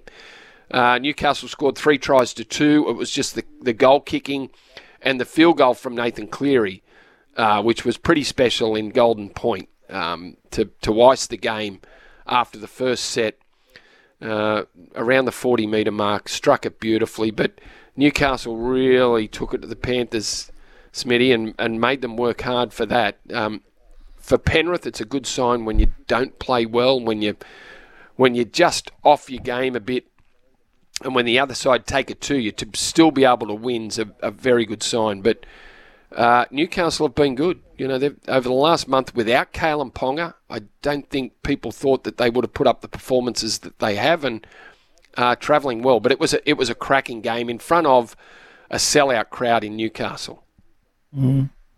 Great crowd too, as you would expect at Mount Smart for the Warriors and the Cowboys. Yeah. A lot of people have had texts and comments this morning about the fact that the Warriors won ugly, but last year they were losing very, very ugly. If that's an ugly win, they'll take it any day of the week, because the Cowboys are more than useful outfit. Oh, look, that was a great win, and I tipped the Cowboys. I thought, the Cow might be, they're getting a couple of players back. The Warriors have been fantastic, but maybe the Cowboys just surprise everyone, even though they were crossing the ditch to play. And I tipped the Cowboys, but more than happy to see the Warriors win. And after the effort that they put in, boy, that's a Warriors side over the last, I can't remember how many years, would not have won that game. Would not have won the game with the mistakes they made, their ability to defend those mistakes. You've got a side like the Cowboys who have got so many attacking weapons from in the forwards and the back line. For them to have 50 tackles inside the 20 and to restrict them to 14 points and to do enough to win the game was I thought one of the great performances of the year.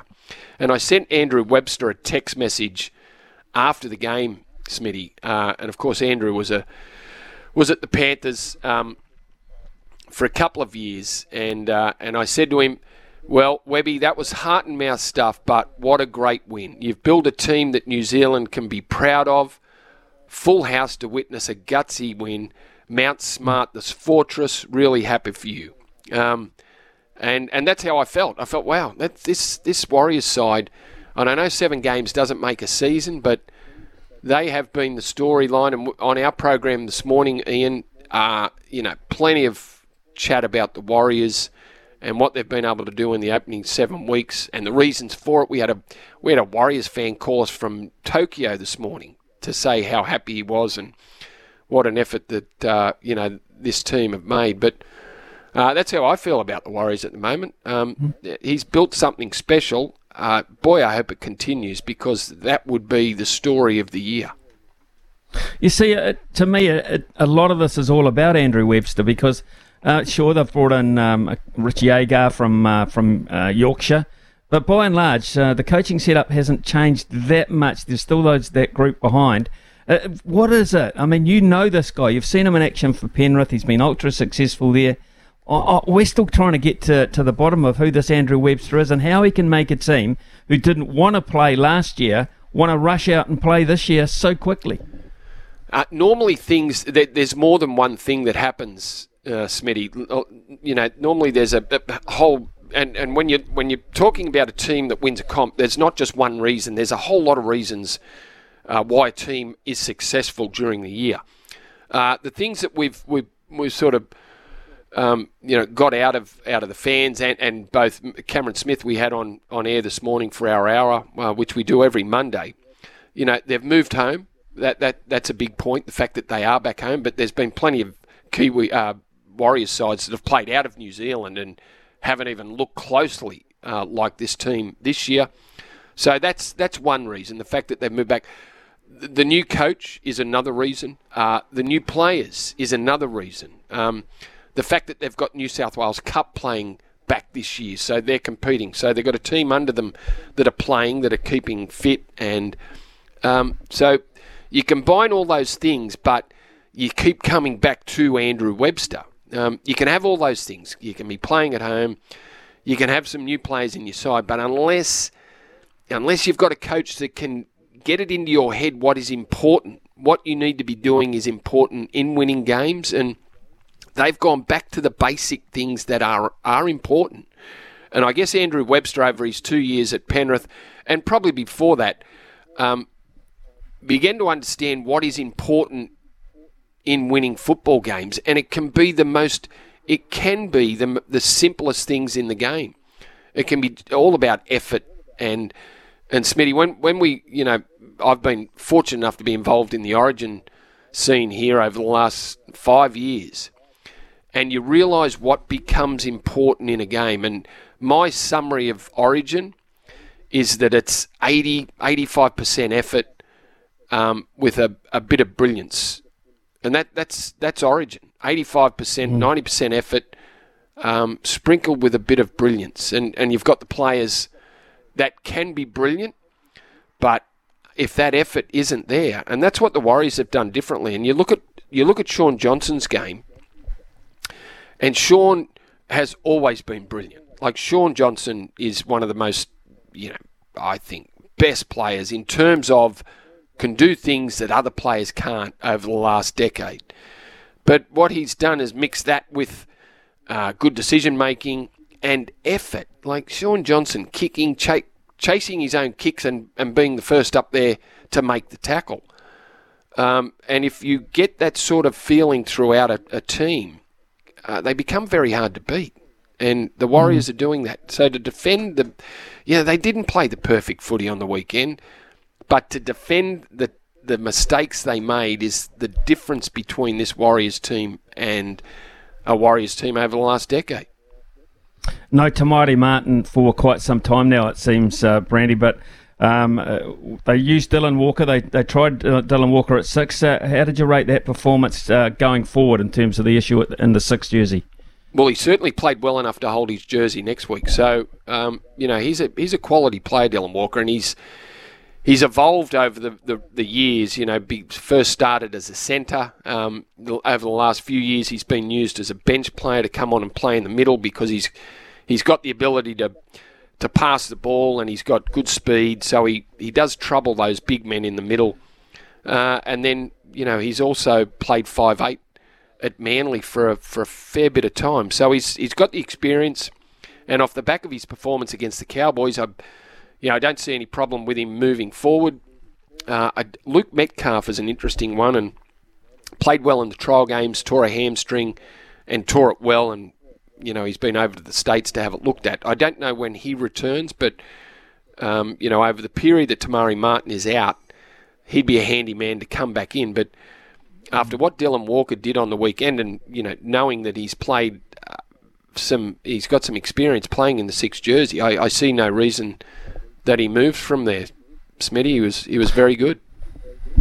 Right, let's look at the Broncos and what they've got coming up, because my producer Ricardo whispered on my ear before that for the rest of the season as such, the Broncos will only be outside of Queensland in terms of their matchups, only 6 weeks out of Queensland. So how advantageous is that for them? And they're playing damn well. They mopped up the Titans. It seems like they haven't been out of Queensland much already, Smitty. So if that's the case, and I know they do trip around a bit, but I did hear something that the Broncos only play in New South Wales twice this year for some reason. Some quirky reason. The draw, and there's been a lot of criticism aimed at the draw, and it is a very, I can imagine, the Canadian computer that does all this, the clubs throw in what they'd like to see in their marquee games, but apart from that, I don't think the clubs have much input on what happens in the draw. But the Broncos seem to have been in Queensland a lot, and I suppose with the extra side, the Dolphins in the comp now too, they don't have to leave there. They do play the Eels in Darwin this weekend, so there's a bit of travel involved in that. But the Broncos are flying high at the top of the competition after what was a good game in front of a record crowd at Cbus Super Stadium on the Gold Coast. 27,000. They filled the stadium after a win they had against the Dragons the week before. The Titans, I think their home fans thought they were a chance, and for a lot of the game they were a chance. It was a cracking game. Even though the score ended up big, the Broncos did score 4 tries in the last 15 minutes to make it look like it was an easy game, so the score no reflection of how good the game was. The Titans actually led at half-time, Smitty, 14-10, and they gave up a try right on the stroke of half-time, so they could have gone in at half-time with a comfortable lead. But the Broncos are a classy side this year. They've got strike. They've got so much attack. And Reece Walsh has been what a find he's been. Not that we thought he couldn't play, but he was a little bit quiet last year when he played for the Warriors. But boy, he's made an impact with the Broncos. So they're going to be, with the draw that they've got, as Ricardo pointed out, they'll be there. They'll be there at the end of the season. They'll be playing finals footy, and if they keep it going, well, they might just finish on top of the competition at the end of the year. A text has just come in. Rory, his name is. Brandy wanted to know from you, what's up with the Bulldogs' attack? They lost 30-4 to the Eels yesterday to round off round 7. Got injuries, but the halves especially. He says Flanagan not up to it. He puts players in a worse position than he's in himself. So what have you made of the Doggies? Doggies, again, a club, Ian, that have struggled with injuries. Kickout's not there.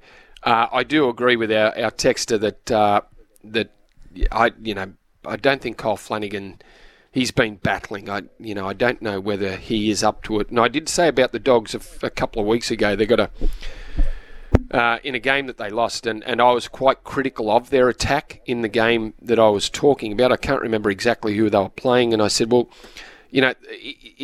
they're leaving it on the shoulders of Matt Burton to try and create. Matt Burton's a runner of the footy. He's not necessarily a ball-playing 5'8", but if you've got a halfback that won't run and you've got a fullback that doesn't pass in Hayes Perham, it limits your attack.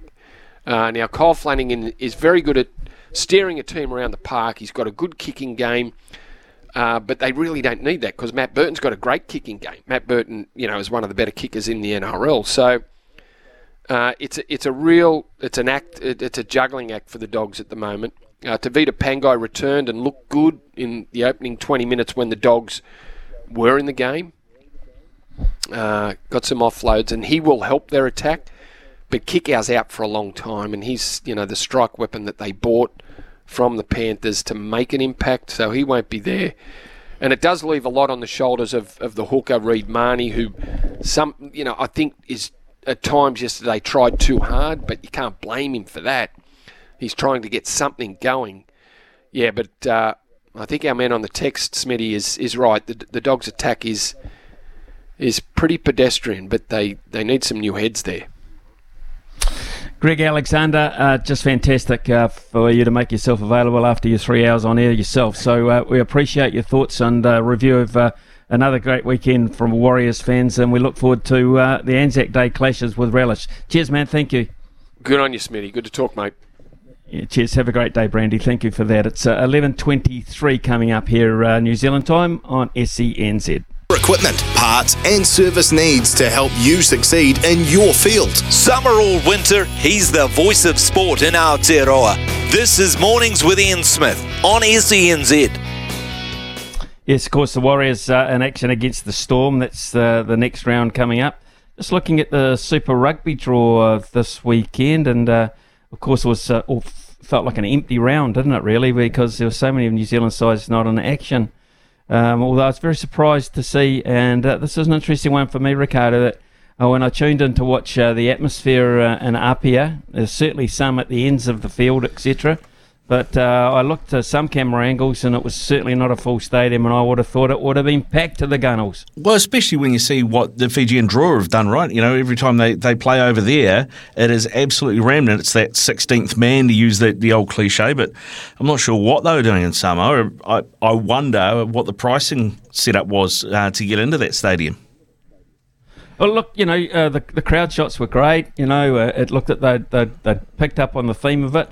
In pockets. But I first of all, I looked across to the main side there, where I imagine the seating was, as it traditionally is in rugby, close to halfway, and that very scarce, very, very scarce, and not a big ground, not a huge ground at all.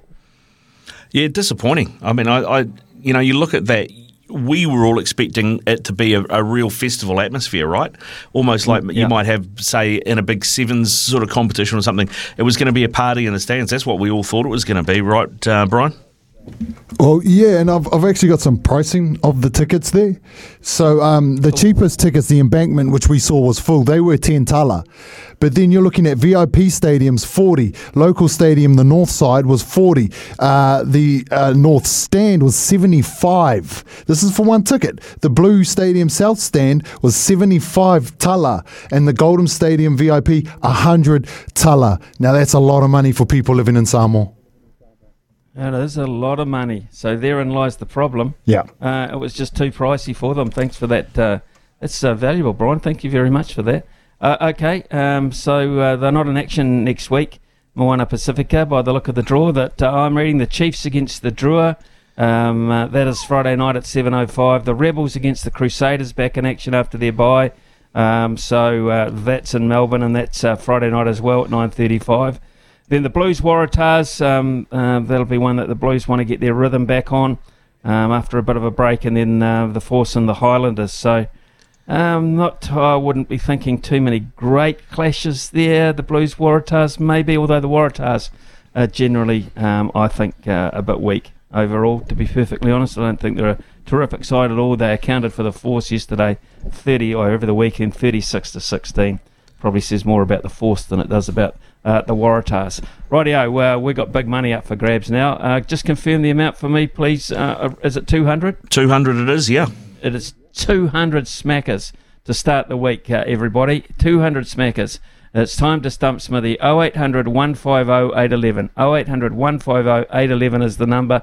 $200 up for grabs for some lucky punter, as they say, if you can get it right. Brian's waiting for the calls. They're starting to build up. Ricardo will be the quizmaster again this morning.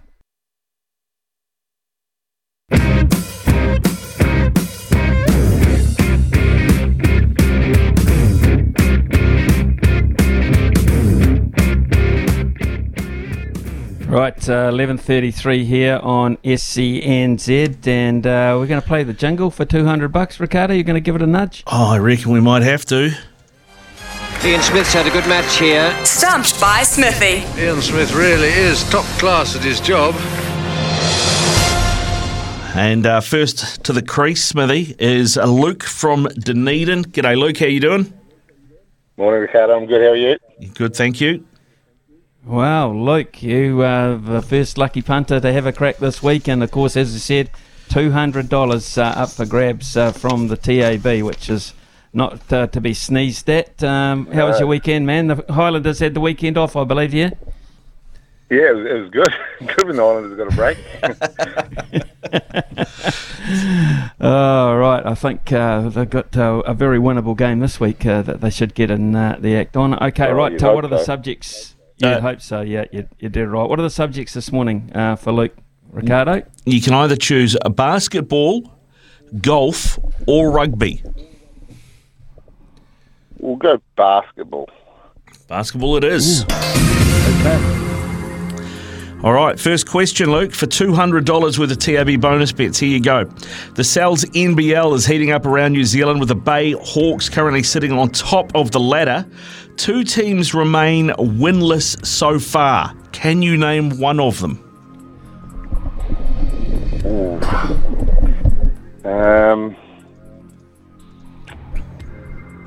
I'll go Canterbury Rams. One of the worst things I have ever seen done on a cricket field. Not the Rams. Smithy, can you stump him? Winless. Can I go the Southland Sharks?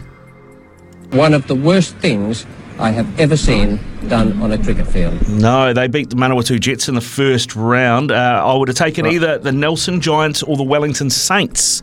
Saints also having a slow start for the second season in a row. All right, Luke, you're still alive, mate. What team does the NBA's oldest player, Udonis Haslem, at 41 play for? I'll just go Franklin. One of the worst things I have ever seen done on a cricket field. That was NBA rather than NBL. Smithy? Oh, look, I have no idea. I've seen him around a long time. I'll go Miami Heat. And he's put those bails off. Smithy, well done. Well done. He's been with the Heat a long time, hasn't he? He has. I'm pretty sure he's been almost a stalwart for the Heat, and it's quite rare to have someone stay at a franchise that long, and I'm pretty sure I saw him decked out for a game over the weekend, a Heat match over the weekend. So yeah, the Heat are in action. I'm sorry, Luke. I'm sorry. No, it's all good. I really am. Yeah, go well, Luke. Right. Yeah, well, the Heat actually are in action at the moment, Smithy. I can tell you they are up 93-86 against Milwaukee in Milwaukee late in the third quarter. So wow, that'll be a massive upset. Massive upset. All right, let's head to Logan in Papamoa. G'day, Logan. How you doing? Hey, boys. Morning. How are we? Good, mate. How's your basketball knowledge? Yeah, average, to be fair. Average, good. Okay, yeah. Smithy, you're in with a Below chance. $200 of TAB bonus bets up for grabs if you get this one right, mate. Which team finished last in the NBA Eastern Conference this season? Stab in the dark. Timberwolves. One of the worst things I have ever seen done on a cricket field. They went all right, actually. They weren't too bad. Smithy, can you stump them? Can we make it $250 tomorrow? Eastern Conference, so that's the Los Angeles side of things. So it wouldn't have been the Lakers it's the other or side. Clippers. Oh, the Easters. The East, oh, right. yes. Oh, so I'm No, it's taking- one for me. yeah, Rightio. Okay. Well, I actually got no idea. Actually, don't even know the difference between East and West. The other sides. Oh, look, I've got absolutely no frigging idea. So I will go. The Knicks, the New York Knicks. I know that's probably not it, but never mind. Done on a cricket field. Yeah, no, Smithy, unlucky, nowhere near it. The Detroit Pistons, unfortunately, bottom of the Pistons, pile. see.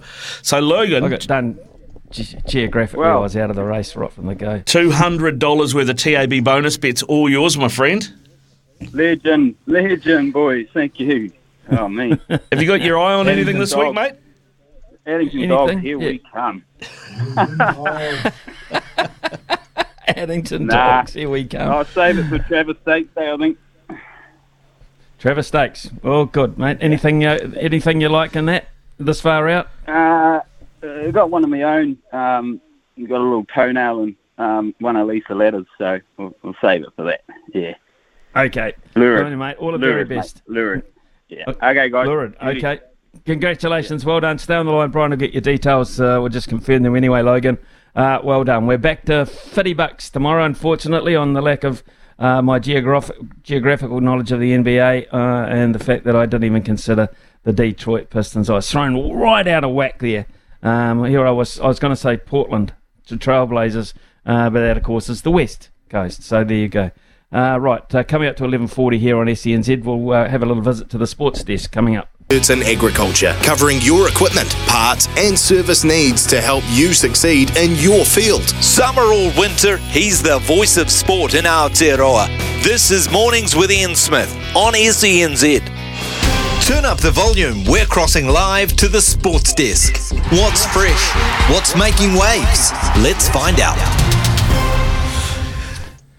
Right, let's get across to the sports desk. Ricardo is in the chair this morning. Bit of football, a couple of other stories come to hand, Ricardo. Yeah, this one, Smithy, I thought would tickle your fancy. The Saitama Panasonic Wild Knights. No, it's not a male strip review show. It is the name of a rugby team out of Japan, and they are coached by one Robbie Deans, former Wallabies coach. You may have heard of him. They have lost a game on the weekend, 44-25 to the Shizuoka Blue Revs in the penultimate qualifying round of Japan Rugby League 1. But that's not really the story. The story is that it is Robbie Dean's first loss as coach in Japan in 4.5 years. The last time he lost a game as coach up there was over 1,600 days ago in December 2018. That's a hell of a record, and it just shows you how much notice we take of Japanese rugby, doesn't it? Yeah. Because up until a record of that stature, of that length, is broken, we don't even talk about Robbie Deans and his succession plan. So, I mean, it's just incredible what he's been able to do there. Still really haven't got an assessment of just how strong Japanese rugby is at that level. To be perfectly honest, you try to talk to a few people. Clearly, it's not as strong as what we do here because when players come back from being there, they're not up to speed. We've seen that with the very best. Yeah, I mean, there's more and more going up there, though, obviously. You know, I know that Richie Mwaga's heading up there, and I was talking to Dan Bowden a little while ago, who's working up in Japan, and he says they've got, Matt Todd is playing there. They've got I think there's about 5 or 6 former Crusaders at the team that Dan Bowden's at. Interesting. Very interesting. That, in fact, Warner Dearns, there's a name, Warner Dearns, that you'll know the name Dearns because of Tanya Dearns, right? Yeah. They went over there because they were involved in the medical or the physio or the training side of one of the franchises over there. They went over there where the kids were quite young. He's now the lock for Japan. Yeah. I'm not quite sure. I mean, he's a giant of a kid, absolutely giant of a kid, and of course he's got the great sporting genes there. But honestly, he is the lock for the Japanese rugby team. I'm not sure he hasn't played any other rugby at a decent level because he's been in Japan the whole time, chosen to go that way. But there you go. There's a classic case of that. I remember right when it first started, I think. Was it Andrew McCormick went over there? Andrew McCormick way back. and he was, they said, probably one of the best paid rugby players in the world at the time that he went, and he went on to play for Japan as well. So it's interesting that the contribution New Zealand rugby makes to them, or New Zealand people make to Japanese rugby. So, good story. Well done, Robbie. 2.02 metres is Warner Dearns, mate, which is in the old money is about 6 foot 6.5. Would make them right up there with the tall ones, the giants in New Zealand rugby. Yeah, massive. Now you mentioned football. Chelsea Football Club obviously been in the news a lot recently because they've got a new American owner. They've sacked a coach. They've brought Frank Lampard back. They've spent an inordinate amount of money, and they may actually now be in a bit of trouble with financial fair play. But one of the things that they've been looking at for a while, even under Roman Abramovich, was trying to extend Stamford Bridge, get a bigger capacity, because it holds about 40-odd thousand, and in the big stadiums over there, Old Trafford holds about 80. So that's what you're going up against. But basically, they need to find a place to build a new stadium because they can't extend Stamford Bridge where it currently is. There's no room for it to grow anywhere. But the problem that they have is that they might have to change their name because the stadium is owned by a whole bunch of fans in a share situation. It is called the Chelsea Pitch Owners PLC, and they own the name Chelsea. So if they leave the stadium, it would be up to that PLC if the club could continue to call themselves Chelsea. Right. Well, I don't get that. I mean, it just can't happen. I wouldn't have thought so, but this is obviously one of those complications where at some point the owners of Chelsea have sold the club, and I'm not sure if this is Roman Abramovich or was before he bought it, and it has become two separate entities, the stadium itself and the club. So that is the situation they're in. There has been a few cheeky wags, as you tend to get in the UK media, who have done fake stories about it. One of them, I know you'll enjoy this, Smithy. Chelsea FC are going to be renamed the London Cowboys from 2023-24, ending 118 years of the original name and rebranding one of the numerous forthcoming changes influenced by US sports. So they'll be poking a bit of a Todd Bowley bear there and making him out to be like Ted Lasso in that show. Right, interesting. Also, results just coming through of the latest IndyCar as well. This morning, of course, we've got vested interest in that with 3 drivers these days. But Scott Dixon was forced away from it with mechanical issues. Up until that point, he'd also had some trouble with one of his other drivers, Pato O'Ward. And he's basically said, look, I don't agree with his tactics this morning. Forced me basically out of the race. So, I mean, that's the gloves off for me as far as the rest of the season goes. The gloves are off. The race won by Kyle Kirkwood. Romain Grosjean was second.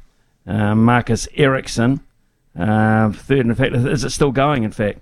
No, it should have finished. Running, actually. It should have finished. Should have finished by now, This is running.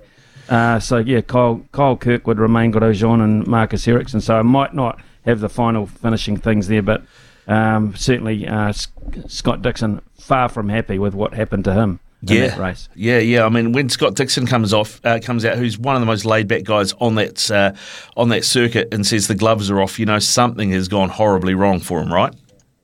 Yeah. Yeah. Out on lap 37 for mechanical reasons, so forced out there. Not a happy chap. So, still in the race were at that point Scott McLaughlin and Marcus Armstrong. So we'll try and get a definitive on whether that race is finished. My website not updating me on that at the moment. Coming up to 11:52 here on SENZ, we shall cross over and talk to Sam Hewitt.